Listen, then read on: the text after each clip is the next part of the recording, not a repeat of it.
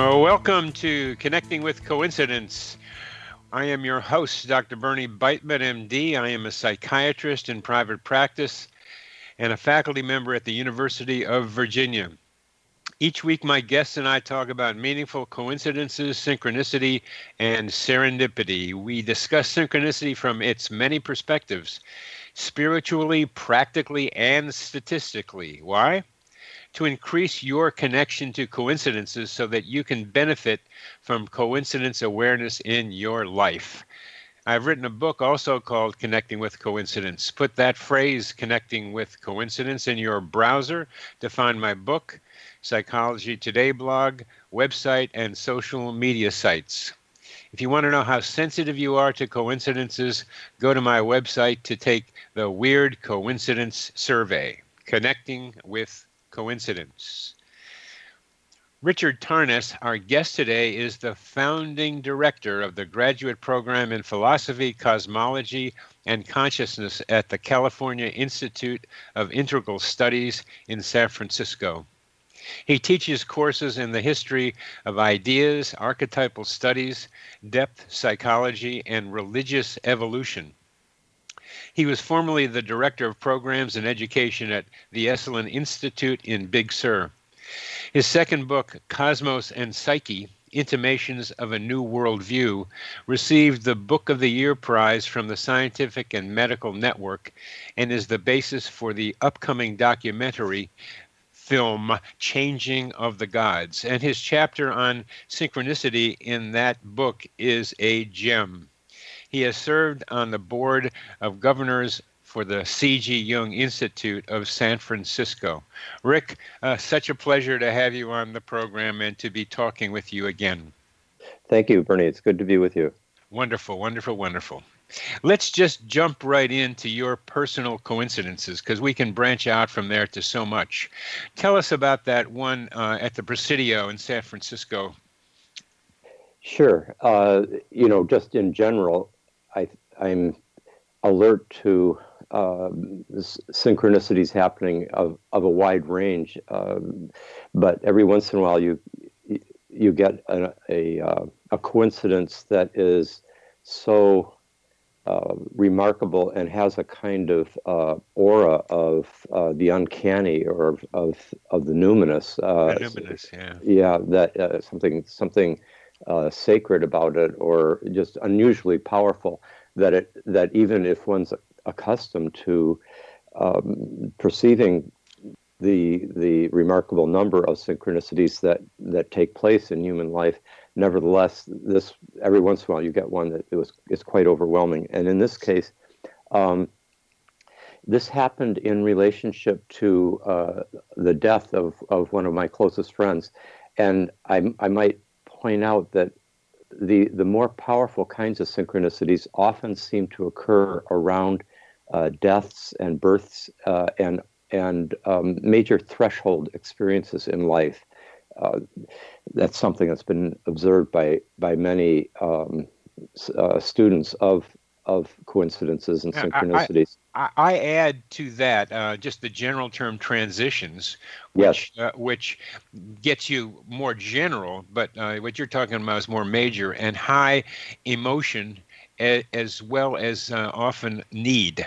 Those three those contribute, but threshold is a nice way of talking about these more these larger ones, these more impressive ones. Yeah, with threshold, you bring in that kind of, well, of course, it's a kind of Jungian term, but you're bringing in that idea of really crossing a significant boundary that may open up another dimension, or in this case, it's just we're talking about births and deaths of all kinds, symbolic as well as literal.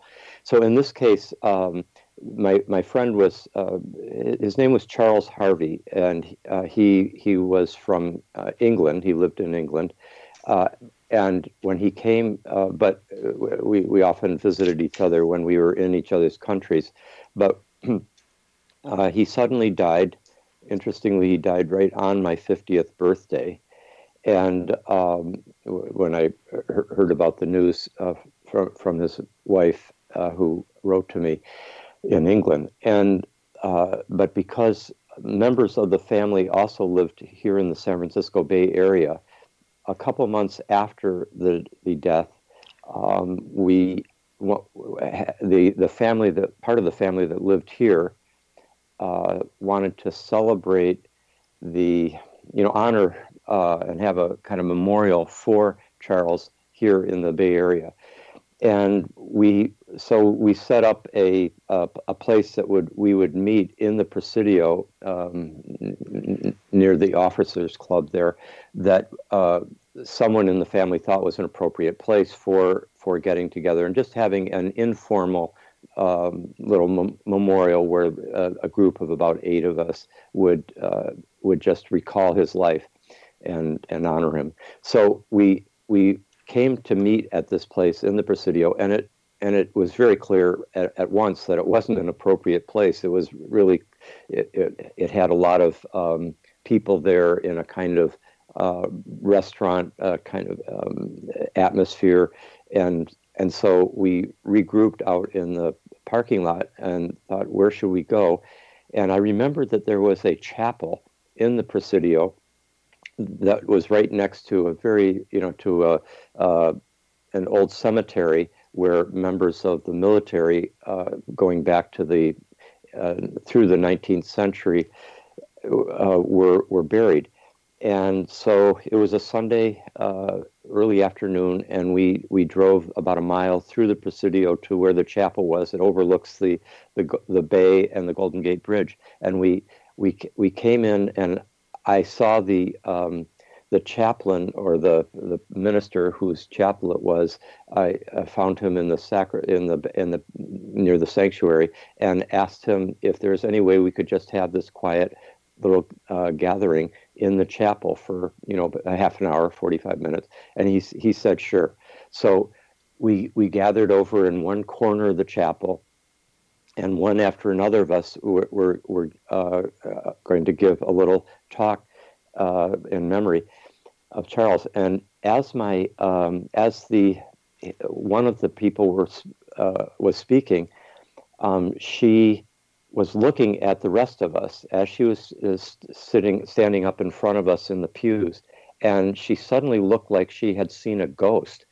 She seemed to be looking just over our shoulders, and we were trying to figure out what had happened. And then we turned our heads to see what she was looking at, and there, right on the wall, was this bronze plaque that said, "In memory of Charles Harvey, 1850 to 1912." I don't remember the exact years, but it was from going back to the 19th century, and it was a major a member of the military with the exact same name, who just happened to have this plaque right next to the place that we had completely accidentally, or more or less randomly, ended up at the last minute to hold this memorial for him with that exact same name. And there was, we all had a sense of, two things. Physically, you kind of get that hair going up on the back of your head feeling. Yeah. But in addition, there was a distinct sense of presence of the person who we had lost, that in some sense he was there, that he, or at least the universe was honoring him in this way, by kind of configuring circumstances that allowed us to feel that more was going on than meets the eye in a kind of disenchanted way. So that was one of many, but it was the first thing that came to mind when you asked for whether there would be a particular synchronicity that stood out. Yes. We have 2 minutes left in this segment, and I want to begin the question about how you think that coincidence, that meaningful coincidence, that synchronicity happened with your group in that chapel at that time.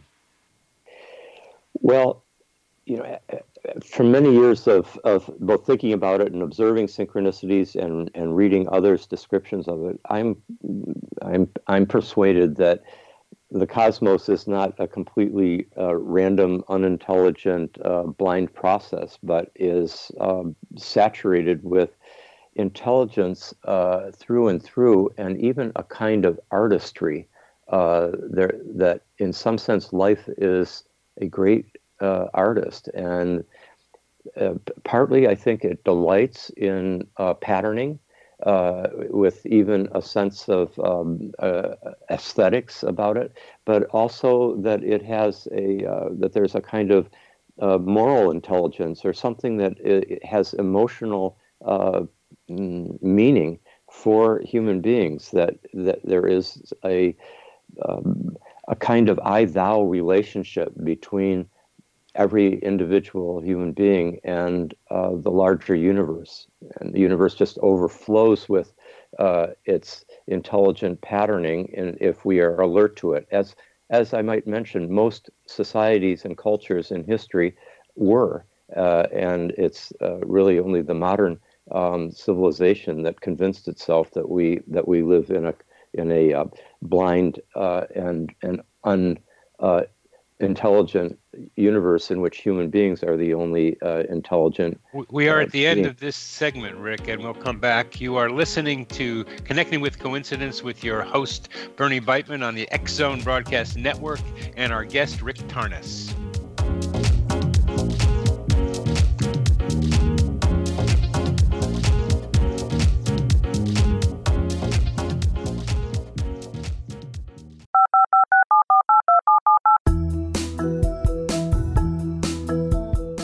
Did you know that when you're on the road with limited data or Wi-Fi, you can still listen to the X Zone Radio Show with Rob McConnell, The Science of Magic with Gwilda Wiyaka, X-1, Dimension X, Space Patrol, and every minute of the X Zone Broadcast Network by calling 213-401-0080, courtesy of Audio Now. No smartphone, app, or internet needed. It saves your data plan, and it's free if you have unlimited minutes. Call 213-401-0080 to listen on any phone, anytime, anywhere.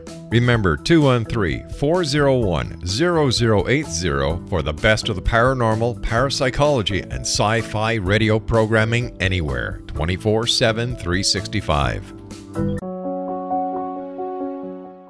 Gwilda Wiyaka's latest book, The Science of Magic, Book of Mysteries, Volume 1, is the first book in a series based on her writings that open every episode of the Science of Magic radio show. Drawing on the subject matter of each guest, and armed with over 40 years' experience in shamanism, 35 years in alternative health, and degrees in psychology and religious studies, Gwilda introduces relevant and leading-edge information that supports spiritual evolution and personal empowerment. Rich with wisdom and inspirational quotes packaged in digestible segments, this is a book that will pull you from cover to cover. It will also serve as a daily inspirational reading for years to come. The Science of Magic Book of Mysteries, Volume 1 is available at our website, tsompublications.com, amazon.com, and wherever fine books are sold. Back in Victorian England, a famous theologian posed a perplexing riddle. Why are the two top personalities in the Bible tagged with the numbers 7 and 11? Academics agree the answer is found in the stunning discovery of a hitherto secret Bible structure explained in a new book called The Genesis Grid. The discovery is so simple that preschool children could illustrate it. Certain claims are hugely controversial and may offend some, but at the X Zone, we've studied this awesome new book and agree with one expert, and I quote, "These discoveries appear to be beyond coincidence." So who or what hid this wonderful pattern in the Bible, and what might they do next? Find out more, X Zone Nation, and read reviews on www.genesisgrid.co.uk. That's www.genesisgrid.co.uk.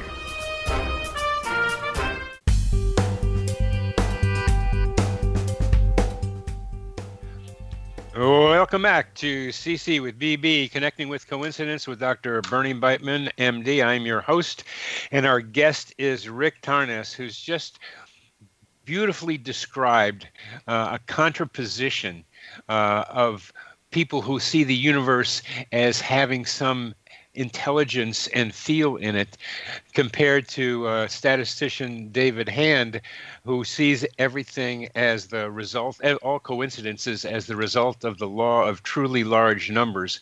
I mentioned David Hand right now to you, Rick, and to our audience because he will be on our radio show in a couple of weeks, and the difference is so vast, so amazing between random and how you just described it, Rick, that it continues to astound me. And it becomes almost a choice our listeners have to look at it in either directions, as they will see from that interview with David Hand. Rick, that was beautifully said. And I'd like to know, tell our listeners just how you got tuned in to coincidences, because one of your contributions in Cosmos and Psyche is a very simple, elegant description of how many people become tuned into coincidences. Some get hit in the face with a big one. Some of them just gradually come through through their lives. I think some people are even born, as I think I was, to just see them. Just something in our makeup that makes us see them. So how did you come to your coincidence, your synchronicity awareness? I think it much like you, I seem to be alert to them from pretty early on. Of course, I studied depth psychology at university, which Jung, Carl Gustav Jung, one of the major founders of depth psychology, along with Freud and, well, William James in a sense, but many others. But Jung in particular is, of course, the person who came up with the whole concept of synchronicity, or he named the phenomenon that we've just been talking about of meaningful coincidences in which the patterning of events seems to be is so striking and so meaningful that it gives the impression of having been purposefully orchestrated by some larger intentionality. And so I was studying Jung at Harvard, which was probably one of the few places where Jung was taught in psychology, in a psychology department. And so I was alerted to a whole theoretical understanding of it from that point. And then, as you mentioned, I think I've observed with many people a certain series of stages where first there'll be little patternings, coincidences that can be brushed off as being either so trivial or not sufficiently potent that it makes one think anything really deep's going on. But at some point, something can happen that has real, almost like metaphysical implications, and it knocks one back. It shakes your skepticism, and opens up another way of experiencing life. And then there's a third stage that I think many people enter into, which it sounds like you are like this, and that is people who are basically alert to a continuing presence of synchronicities, which it's as if life wants to. I mean, synchronicities, and we can pursue this in a few minutes if you'd like, but synchronicities seem to serve different purposes. They're not one cookie cutter meaning. They have all sorts of possible kinds of meanings, and one of them is, I think, almost purely aesthetic, a kind of delight that we can take in the patterning that seems to be way beyond what could just randomly happen. But there's other times that coincidences happen that seem to bring a powerful meaning, such as the one I mentioned, where the sense of the presence of a beloved who is deceased.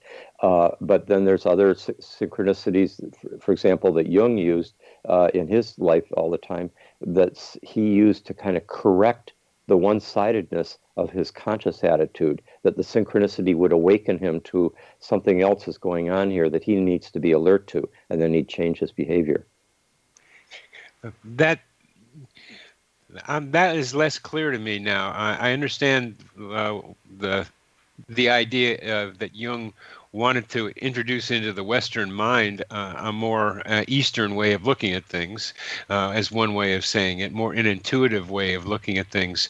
But the kinds of corrections you're talking about can be just in regular life, just looking one way but having to do some other way. I like that Fears story of that report about Jung, and the watch that stopped, and the decision about whether or not Jung would say whether the manuscript should be published or not. Does that fit with your kind of your rebalancing of things, as you just mentioned it? Yes, I mean, does your do your no, they don't. The audience doesn't know that story. Well, so very briefly, a man named Henry Fierz in Zurich, Switzerland, was asked by a publisher to come to Jung, who was at that point in his later 70s or early 80s. It was in the 1950s. He was asked to come to Jung and ask him about whether he thought a particular manuscript that had been left behind by a scientist should be published or not. And they set up the meeting at Jung's house at 5 o'clock on a particular day, and he came at 5 o'clock. Jung let him in the house, and they began their conversation. After a few minutes, Jung seemingly had a generally negative attitude about the manuscript being published. He felt it shouldn't be, but the conversation continued until at a certain point, Jung was getting a little sharp in his responses, and then he looked at his watch, at which point Henry Fierz said to himself, I imagine this is the end of the meeting. Jung's had enough. But instead, a puzzled look came over Jung's face, and he said, "What time do you have?" And he said, 5:35, and he said, "And what time did we start our meeting?" And Henry said, 5 o'clock, as we had decided. He said, "Well, my clock says 5 after 5. Yours is correct, and my watch is wrong. Let's start this meeting over." He said, "My watch has actually just been thoroughly gone over by a Swiss repairman who really knows what he's doing, sure. And should be working perfectly. My watch is wrong. Yours is correct. Let's start this discussion over again." And they then started over, and Jung saw the whole issue from a different perspective and decided indeed that the book should be published. Now, what Jung was basically doing there is he saw immediately that there was a parallel between the stoppage of his watch and a kind of malfunction of his timepiece, and a stoppage and a malfunction in his thinking, that both of those coincided just a few minutes after the beginning of the meeting. And he took that as an indication that he needed to kind of wake up to this flaw in his thinking, or this. He used the external coincidence, which is not an overwhelming coincidence by any means, but apparently people who knew him said he was constantly alert, much in the way a shaman is in a tribal society, or Chinese sages who paid attention to the I Ching were just very attentive to such patternings as a way of getting a message from the whole to the part, and the part being Jung's narrow consciousness, and for him to wake up to the fact that something bigger is going on here. So he saw the patterning. He could read symbolic parallels like that, the way other people read a newspaper.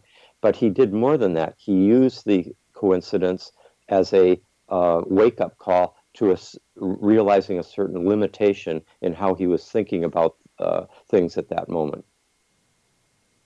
That message of the whole to the part, it's a great line. It's a great way of thinking about it. And coincidences are a way of describing, or synchronicity was another definition he had, was things falling together in time, events falling together in time. That what he described as the Chinese way of looking at things, things are all of a whole at any one moment. That's right. He very much was influenced by the Chinese science and Chinese philosophical religious traditions, such as we see in the I Ching. But your line I hadn't heard of, the whole communicating to the part. That's a beautiful image, and that's the way he saw it. In your book, you describe how he's tuned in to sitting in the lapping of the waves at the lake and the wind making sounds on his window and birds making sounds around him, that he was tuned in to what was going on around him on a regular basis. And it's a very wonderful way of living and tuning into things. We're coming to the end of this segment, and you are listening to Connecting with Coincidence with your host, Bernie Beitman, MD, on the X-Zone Radio Broadcast Network, and our guest is Rick Tarnas. We'll be back after a short break.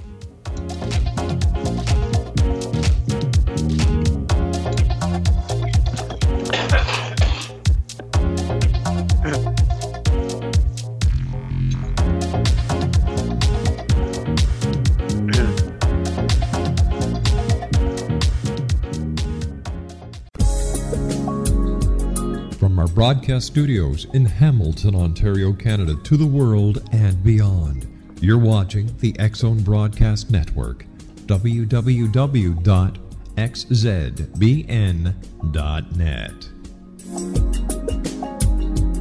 AVS Media Den.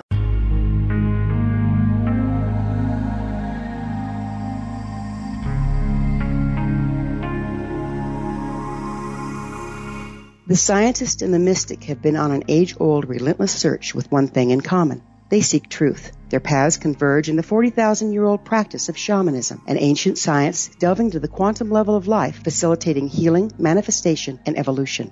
I'm Gwilda Wiyaka, the founder and director of Path Home Shamanic Arts School, a unique Colorado State certified occupational school, training shamanic practitioners and teachers. We also provide classes for empowering personal lives through shamanism. Our certification classes are in week-long segments enabling international participation, and online classes and long-distance shamanic healing sessions are available. Come discover the science of magic in the limitless world of shamanism. www.findyourpathhome.com.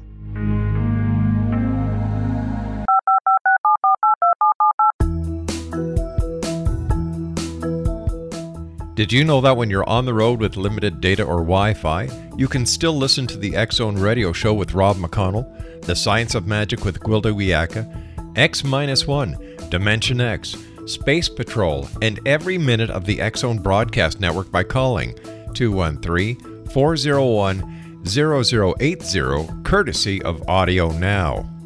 No smartphone, app, or internet needed. It saves your data plan, and it's free if you have unlimited minutes.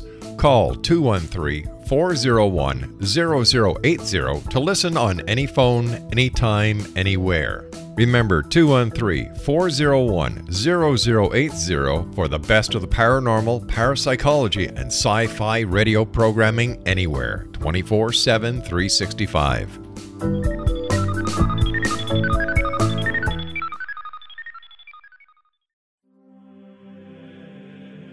Rob McConnell here, presenting an overview for Nicholas Paul Jennings, author of a fascinating book, Amen. It presents facts revealed by Egyptologists, facts that enable us to understand why Amen is the beginning of creation of God. It provides recommendations for religious leaders of the major religions to unify their beliefs and teach the Word of God. Love one another. Amen informs people how mankind conceived God. It was the Egyptians that developed the concepts of a soul, a hereafter, and Son of God. And finally, after the worship of many gods, they conceived the belief in one universal God, the maker of all there is. For more information, visit www.futureofgodamen.com. That's www.futureofgodamen.com.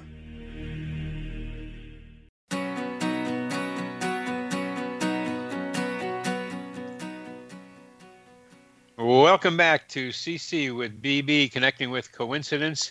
Our guest today is Rick Tarnas, and we are talking coincidence, synchronicity ideas. And Rick, when I listen to you describe the events, the coincidences you just described, there is a kind of mystical feel I have from your mind of that patterned intelligence universe that is trying to communicate to us in the I-thou way, as you described it earlier. There's the feeling I get from you of being that you feel part of this larger cosmos, and that you in some ways are like Jung in the sense of feeling what's going on in the moment and being open to how influences that are hard to describe affect you and affect your life.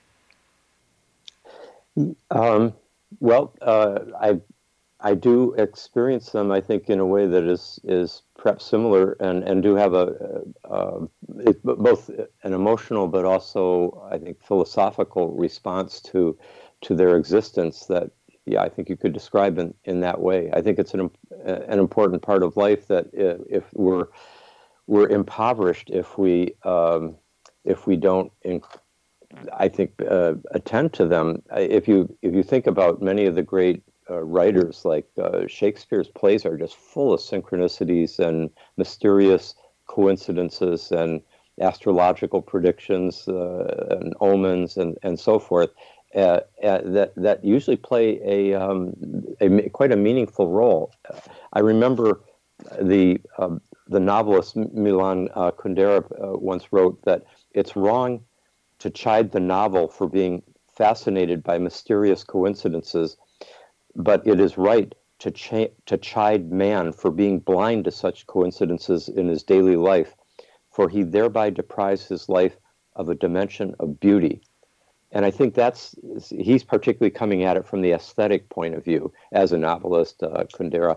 And I think that is a big part of life, that the humanistic side of our culture, the literary, the films and books and so forth, are attend to, but the disenchanted scientific part of our modern mind is kind of generally tries to be is quite resistant to them.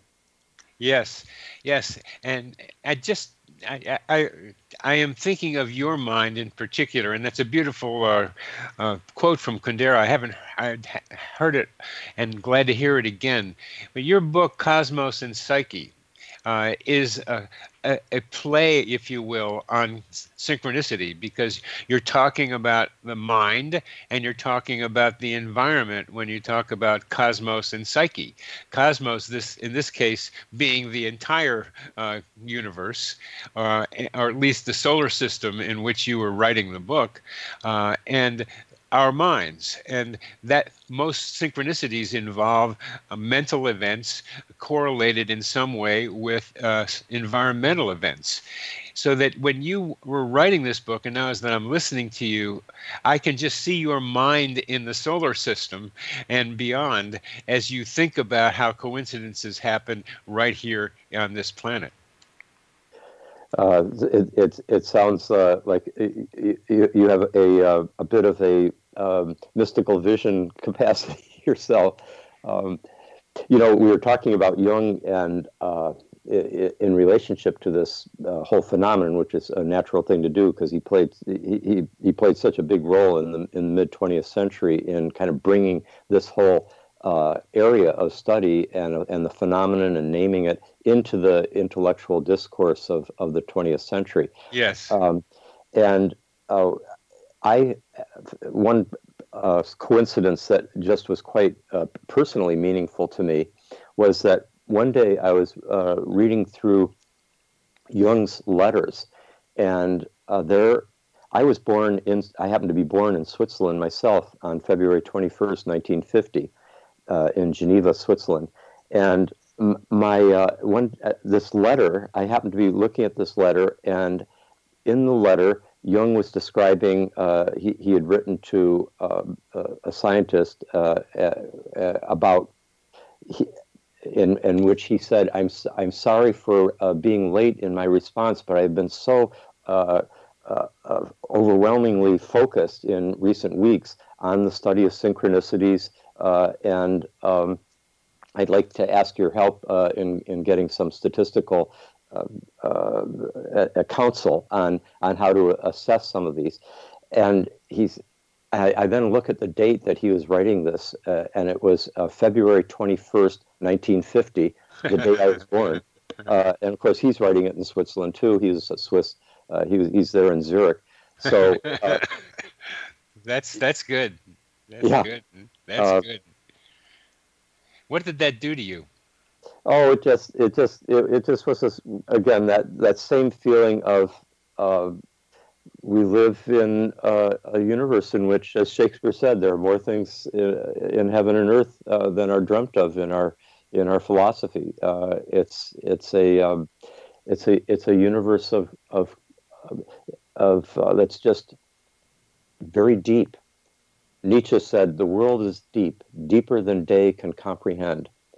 By which I think he meant that the usual day consciousness of the skeptical reason, skeptical rationality, only gets half the world, but the other half is night. There's day and night, the solar and the lunar, and we need both halves. We need to take in the fact that there's we are embedded in an unfolding mystery. I'm going to tell you a coincidence because you brought up night and day this way, and I want to play with it. One that happened to me. Right. I met a young woman at dance. I go to dance, a kind of a spontaneous, do what you want kind of dance, 2 or 3 times a week. And she said that she came up to me after we had danced for a while and said, I liked your energy. And she gave me her card because she wanted me to tell her when the other dance events were going to take place. She didn't know about the other ones. And I told her, and then she communicated back and invited me to something, but I didn't go to that. I just didn't want to continue that relationship particularly. But while we were talking when we first met, I was describing the dance that she didn't go to, which took place on Friday night and Sunday morning.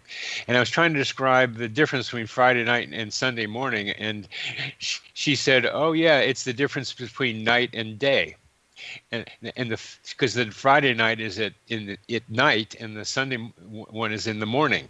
So and light streams in on Sunday morning, and Friday night it's all internal lit and it's kind of dark. And it's a very different atmosphere. And the reason I partly bring this up is because I was referred to a Chinese medicine person, and because I wanted a little help from a Chinese person, and turned out that was her father.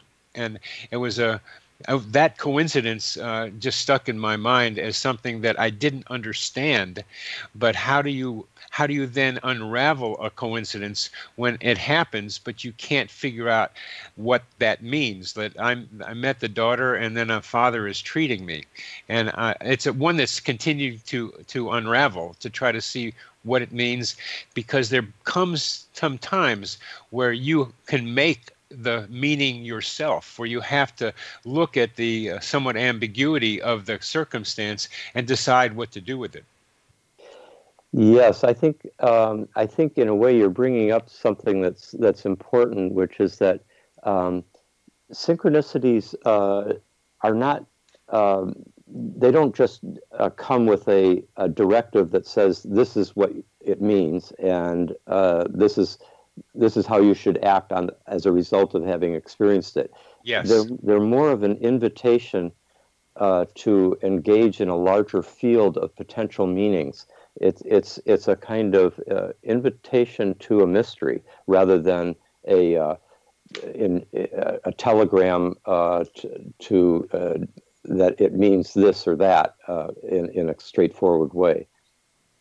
When you say invitation to a mystery, can you apply that to the one I've just described? Yeah, I mean, I think Jung interpreted synchronicities the way he interpreted dreams, which again, just as I was mentioning before, he saw them as kind of expressions of. I put it in that they're expressions of meaning from the whole to the part, yes. That is to our consciousness. But one could also, the way he would have put it is from the unconscious to the conscious. But the unconscious for him didn't stop just inside the skull of each individual. For him, and this was really the great breakthrough, is that he saw meaning as informing both the outer world and the inner world, that it wasn't just a human construct or a human phenomenon, that rather we live in a meaningful universe, and that in a sense what we are personally unconscious of can be carried by the outside event that takes place, the watch that stops, the golden scarab that flies in the window, the insect right at the moment that the woman's having the famous dream about the golden scarab, that this insect comes in the window right at that moment. And we're coming to the end of this segment too, and that connection between inner and outer and what Jung did for the world, I think we can get to next time. You are listening to Connecting with Coincidence with your host Bernie Beitman on the X Zone Broadcast Network with our great guest Rick Tarnas.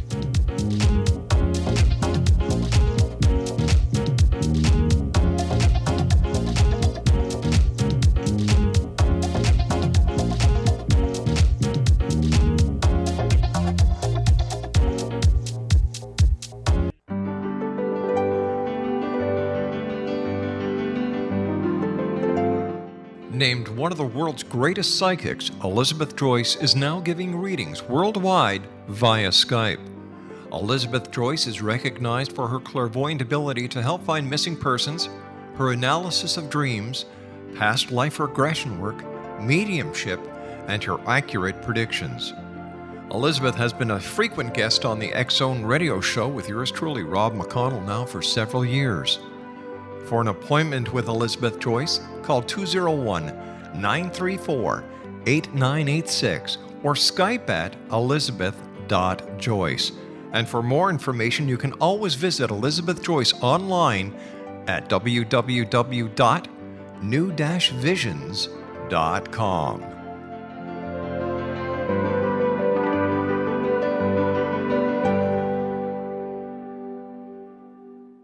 The new nonfiction book, Razor of Madness, is similar to cult movies like Clockwork Orange, Dragon's Tattoo, or The Other Side of Hell. Wayne Morin Jr. and Thomas Lee Howe will expose widespread and systematic deficiencies in this thought-provoking tell-all novel. Mind control rages among scholars in law schools. Human rights are ignored while thought reform and mental manipulation are accepted practices used as behavior modification. Dr. Louis Jolyon West comes to mind. Media and public scrutiny shows that United States mental hospitals are in fact destructive murder industries. Razor of Madness expose novel details this epidemic through an in-depth professional and personal investigation. For decades there has been a revolving door policy that still releases killers and pedophiles back into society. The maestro of mind control continues to haunt America to this very day. Razor of Madness is available in paperback or as a downloadable ebook at Amazon.com. I'm William S. Peckham. If you enjoy a good mystery with a touch of the paranormal, then you'll love my novel, From Out of the Woodwork. It's the story of a young Toronto contractor, Sean Kennedy, who buys derelict homes, guts them, and turns them into multifamily dwellings. Slums just waiting to happen. When Sean buys 29 Livery Lane, the house fights back. Former owners unexpectedly come out of the woodwork as he starts the destruction. The apparitions come to him when he touches old books, reads hidden letters, rummages through old boxes, finds a locket or reads a discovered manuscript of a murder mystery. From Out of the Woodwork will take you from 1899 to the horror of the World Trade Center, September 11, 2001. Check out From Out of the Woodwork on my website, www.williamspeckham.com.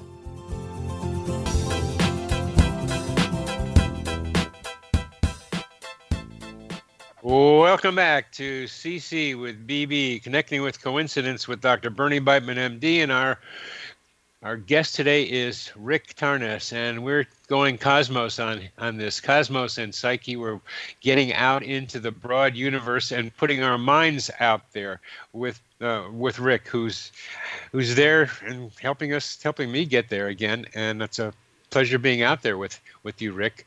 So, but what? Let's talk about Jung some more and his effect on Western consciousness, as you have described and written about. How did he bring discourse of synchronicity into the general public, and what's your understanding of his concept of psychological transformation and the psychology of religious experience, particularly with your understanding of the evolution of religion? Well, I think in general, we could say about Jung's attitude towards synchronicities is that he started observing these pretty early in his adult life as actually, as he said, he grew up in a culture in a part of Switzerland that was more rural and was already open to a kind of enchanted view of nature, clocks stopping at the time of a person's death, or many birds landing on that person's home, that kind of thing. That was just part of the folk culture that he grew up with. But, and Freud too, now that you mention it, was true. born in rural areas outside of Vienna, and was also more open to Hasidic kinds of thinking, which were more of a mystical bent than what happened in the big city. And there's some ideas that Freud was indebted to the Jewish mystical tradition in writing about some of the things that became psychoanalysis. Yes, I think that's the case, and I think Freud had a kind of internal battle between this more let's call it enchanted or spiritual, mystical side of him that took dreams seriously, for example. That was not something that most scientists were doing, psychiatrists at the turn of the 20th century. And that side of him versus this more kind of neutral rationality that was part of the mainstream scientific tradition. And I think he kept having to take his this kind of wider sensibility and then narrow it into the more neutral language and conceptual framework of what became psychoanalysis, in order to bring psychoanalysis into the mainstream culture. Jung was a little more, for many reasons, was more willing to push the paradigm boundary line further. Yes. And so Jung came from a subculture. Go ahead. Yes, with that. To keep going with that, he went to university and medical school, etc. But he for over 20 years he was observing significant coincidences happening with his patients, especially happening at meaningful times in their like threshold periods of transformation. And then he also noticed them in terms of astrological synchronicities, and then his studies of the I Ching. But he didn't bring it into any kind of public discussion until over 20 years later, in 1951, he gave his final lecture at Tarnas in Switzerland, and he formulated the idea of synchronicity. And I think one of the reasons he was willing to do it by that point is that he had been doing a lot of collaboration with the physicist Wolfgang Pauli, the quantum physicist, who was very interested in similar things, and they were seeing parallels between the quantum physics research and the psychological research. And so that was kind of he found a way of formulating the idea of synchronicity in a way that would be both kind of scientifically intelligible, but also attentive to the wide range of categories in which meaningful coincidences manifest themselves. Yeah. Yeah, and so that he became more confident. I think also, of course, he realized he didn't have too much to lose anymore by being potentially ridiculed by what was around him. Yes. And psychological transformation and the psychology of religious experience. Would you talk about Jung and you in those contexts? Yes, I think in the first half of Jung's career, his focus was in many ways on bringing the relevance of the spiritual dimension of the human being into psychology.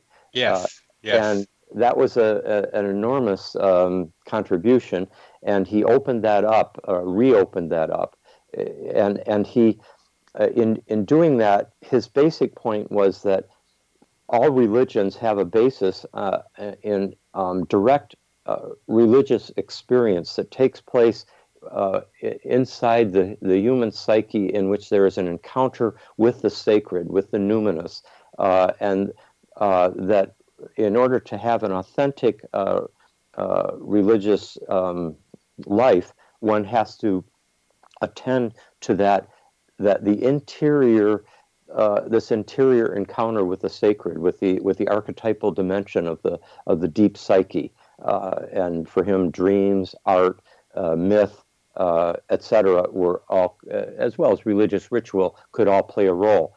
But then, as he integrated the phenomenon of synchronicities into his understanding, he really brought about a kind of radical transformation in what he saw as the psychology of religion, namely that it wasn't just the inner psyche that was supporting, that was the container for religious experience, but the whole world, all of nature, was now seen as saturated with meaning, and that was and supporting the process of religious transformation within the individual. That we don't live inside like skin-encapsulated egos, as Alan Watts put it, but rather we are embedded in larger fields of meaning that pervade the natural world around us and the cosmos itself. And so at that point, in a sense, he's opening up spirituality to a kind of ecological, cosmological whole, rather than have it be limited to just its man and God, as it used to be said in that kind of masculine patriarchal way, that it's all about just those two beings, instead of this much more global and I think generous spiritual vision. We only have about 3 minutes left, and I've come to believe that synchronicity awareness can be a spiritual path. And by that I mean is seeing what you just described, that the world is filled with meaning, that when we're walking around, there are what we might call symbols all around us, and that have meaning, that often have meaning for us. You can overdo that to self-aggrandizement or paranoia, if you will.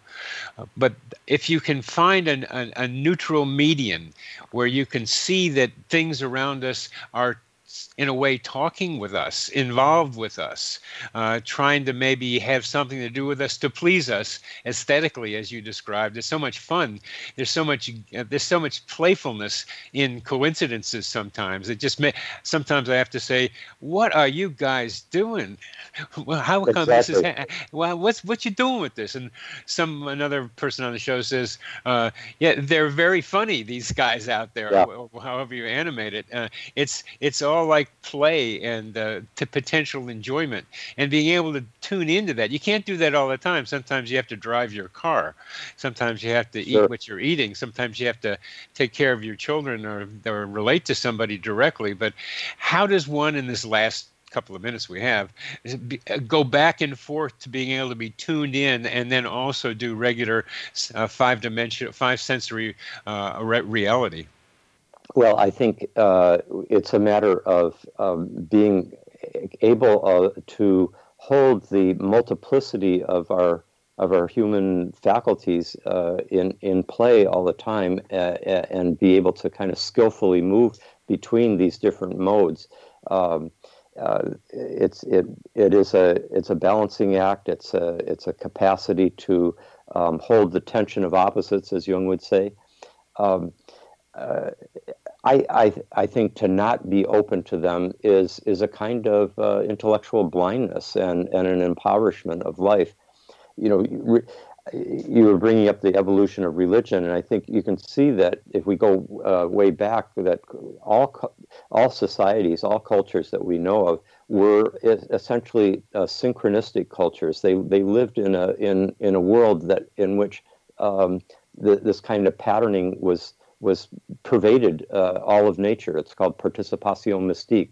It was a mystical participation in life. And then that got concentrated with the great axial religions, say like Judaism and we only have about 20 seconds left. Oh my goodness! Yes, okay. Oh my goodness, is right. Well, today, just to finish off, today I think we're coming back to a recognition that we live in a much more mysterious universe than the mainstream modern mind accounted for, and we can be grateful for that opening. Yes, and you're very much helping with that.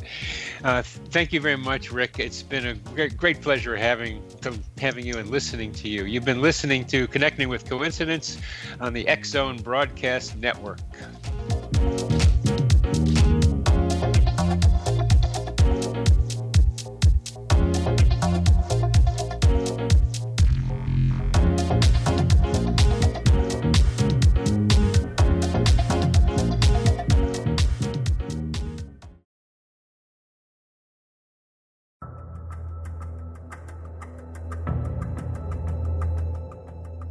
Modern Esoteric, Beyond Our Senses by Brad Olson, consummates the lifeology story about where humanity originates.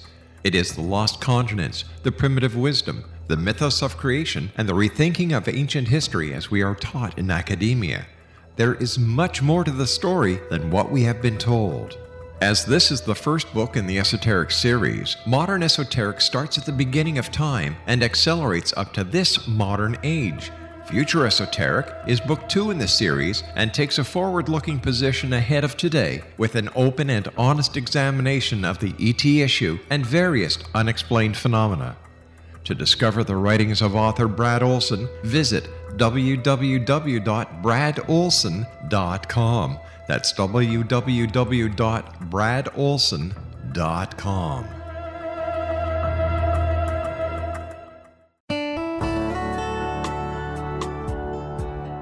Are you or is someone you know struggling with addictions, depression, anxiety, relationships, low self-esteem, lack of confidence, grief, success, and prosperity?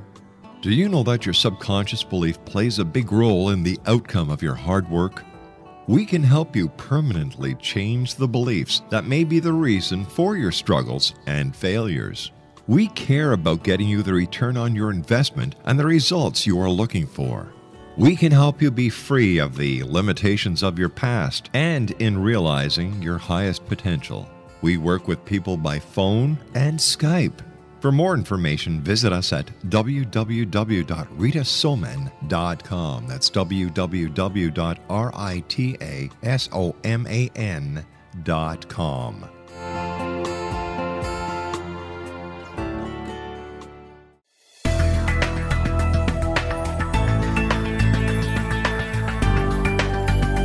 Do you think you have energy problems in your home?